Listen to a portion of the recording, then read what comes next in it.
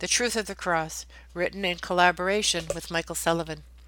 Billy Graham once said, "The cross splits the world. Either you look at it and think, that's pathetic, or you look at it and think, that's powerful. If you think it's pathetic, Paul says you are perishing, but if you think it's the power of God, you are being saved. But it's one or the other." Our faith must begin and end at the cross. The trouble is that many Christians have bypassed the cross and are trying to be moral by their willpower and self-effort, rather than trusting in the indwelling power of Christ to transform them. But if we attempt to build our spiritual life by any other foundation than Christ crucified, we are doing so by our natural strength. Galatians 3:3. Are you so foolish? After beginning by the means of the Spirit, are you now trying to finish by means of the flesh? We preach Christ crucified. This is the focal point of the gospel of Jesus Christ. It is a picture of blood flowing from Christ's veins as he hung on the cross. The message of the shed blood is repugnant to many, and they turn from such a gory sight, feeling that their delicate sensibilities have been outraged. Many people will accept Christ's character, but they reject his crucifixion. 1 Corinthians 1:18. For the message of the cross is foolishness, absurd, and illogical to those who are perishing and spiritually dead, because they reject it. But it is to those who are being saved by God's grace. It is the manifestation of the power of God. The truth of the cross is that God himself offered salvation by sending his Son, Jesus Christ, to die on the cross as atonement for our sins. This atonement, a free gift, provides each of us the single path to eternal salvation.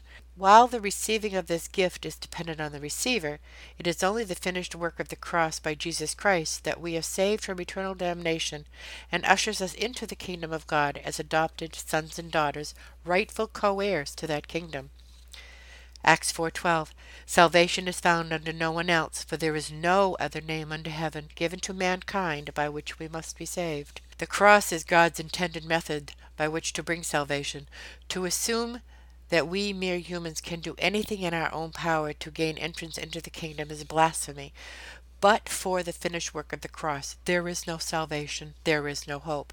The truth of the cross is an uncompromising reminder that the atonement of Christ is our gift of grace and mercy from the throne of God himself.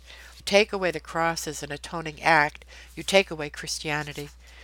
Hebrews 12:2 says, "Fixing our eyes on Jesus, the pioneer and perfecter of faith, for the joy set before him he endured the cross, scorning its shame, and sat down at the right hand of God." We must never lose sight of Christ's triumph on the cross. We were saved by faith in Christ's sacrifice on the cross, and now overcome by faith in Christ's victory on the cross. The cross is the secret to our overcoming. Christ conquered Satan and sin on the cross. So this begs the question, if the cross of Christ is the beginning and end of our faith, then why are so many churches removing the crosses from view? Be warned, it doesn't matter what anyone tells you about the great revival or moving of the Spirit taking place. It doesn't matter how many multitudes are involved or how loud their praises are. It doesn't matter how successful a particular ministry may be. If the cross of Jesus Christ is not the door through which people come, you can rest assured it is not a work of God. The cross, including its demands and hopes, are the very heart of the gospel, and any worship and fellowship, anything calling itself church, is blatant idolatry if the cross is not at its center. Such worship is another spirit entirely, and God will have nothing to do with it. Without the cross, all that is left is chaff, a perverted gospel, something from the pits of hell. So many churches pour their time and resources into providing yet one more program, working diligently to present a Hollywood-style production on Sunday morning with light shows, eye-catching slide, flashing videos, dance presentations, and vocal solos, all served up with the specialty coffees and fancy pastries, all in an effort to do church, or what they think the masses are looking for. What they are looking for is the truth of the cross, the truth of salvation, just the truth. All of this brings me to question, what if you showed up to the church on Sunday morning and the power was out? There can be no slides, no orchestra, no microphones, no overheads, no computerized videos, no coffee, no nothing. Nothing but a preacher and his flock. Would there still be church that morning? Could there still be church that morning? I pray the answer would still be yes. Without the slides and videos or music to set the atmosphere, well, what then? I fear there would be such a disappointment in folks. After all, the production they have come to expect will not be performed today. Would they stay? I would hope the reason that they come to church is about the message and not for the feel-good presentation. I would hope they had heard about the redemption of their souls. I would hope they knew about the redeeming work of Jesus. I would hope they know the only way to salvation. If what they know is only the words to the songs and not the name of the books of the Bible, well, in my opinion, something is upside down. I don't care how many seats you fill or how many dollars are collected. It is all for naught if the souls are perishing. I say to such ministers, bring back the cross, or the people's blood will be in your hands. Is it necessary to have a cross in church? I was told recently that Jesus never told us to put up a cross. I was also reminded that we are to pick up our cross and follow him, and that we are told to remember him in the breaking of the bread. When we look at the cross, we are reminded of several things. First, the cross is the clearest evidence of the world's guilt, for all have sinned and fallen short of the glory of God, Romans 3:23. Second, in the cross we see the proof of God's hatred of sin. The one who sins is the one who will die, Ezekiel 18:20. Third, in the cross we see the glorious exhibition of God's love. For God so loved the world that he gave his only begotten Son, that whosoever believe in him shall have eternal life, John 3:16. Fourth, in the cross we see the way to victory.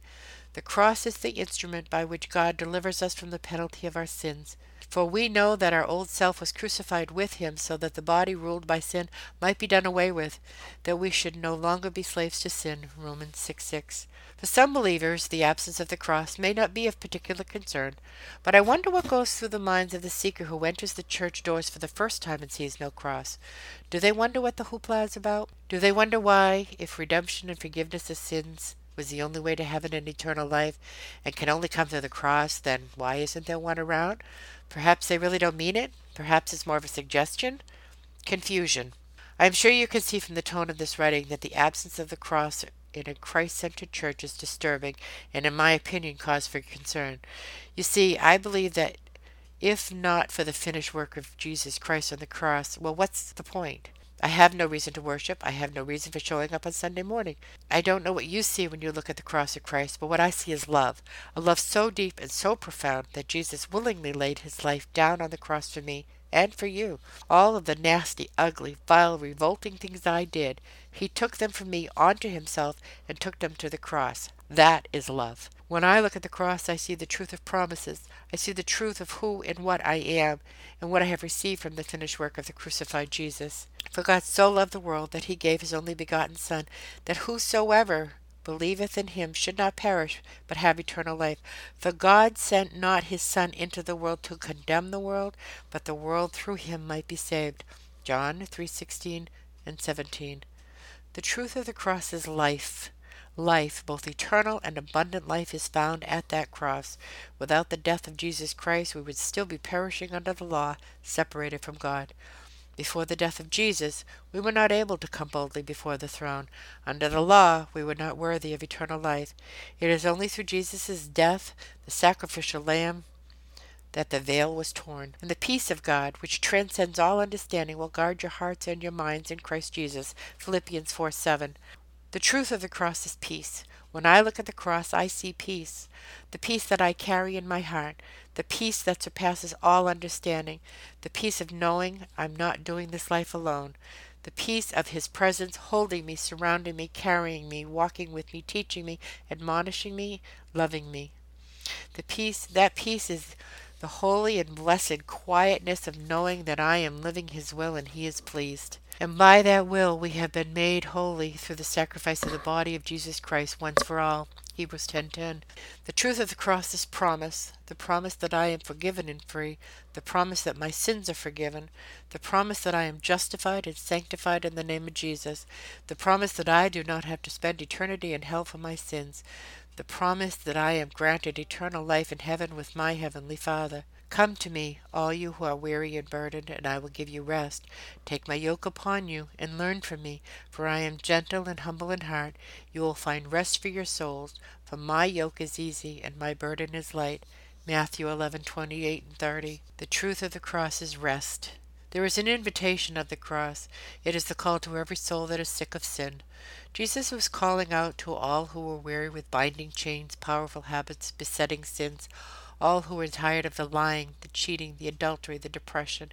He was saying, I know you're weary from dragging your chains around, tired of sleepless nights. Yes, sin is a hard taskmaster. Come to me now with your heavy burdens. There is no other way but through my cross. Jesus died on the cross not only to forgive sins, but to break the wearying power over us. Because of the confident hope of experience that which is reserved and waiting for you in heaven.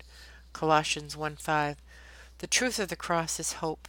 When the veil was torn, Jesus opened the gateway to heaven and constant fellowship between God and the believers in Christ. In Ephesians 2:13 through 19, Paul writes, But now in Christ Jesus, you who were formerly far off have been brought near the blood of Christ. For he himself is our peace, who made both groups into one and broke down the barrier of the dividing wall.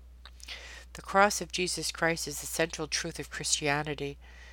This is exactly why Satan has tried to minimize its importance, substitute for it, in many places shut it out altogether.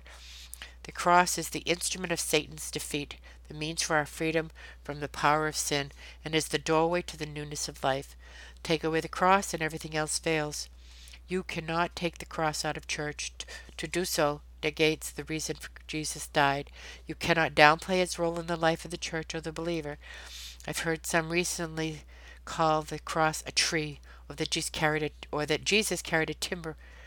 You cannot take the cross out of the church. To do so negates the reason Jesus Christ died. You cannot downplay its role in the life of the church or the believer. I've heard some recently call the cross a tree, or that Jesus carried a timber on his back. In my opinion, that is blasphemy. It is on the cross of Calvary that we are saved through the whipping and lashes he took on his body.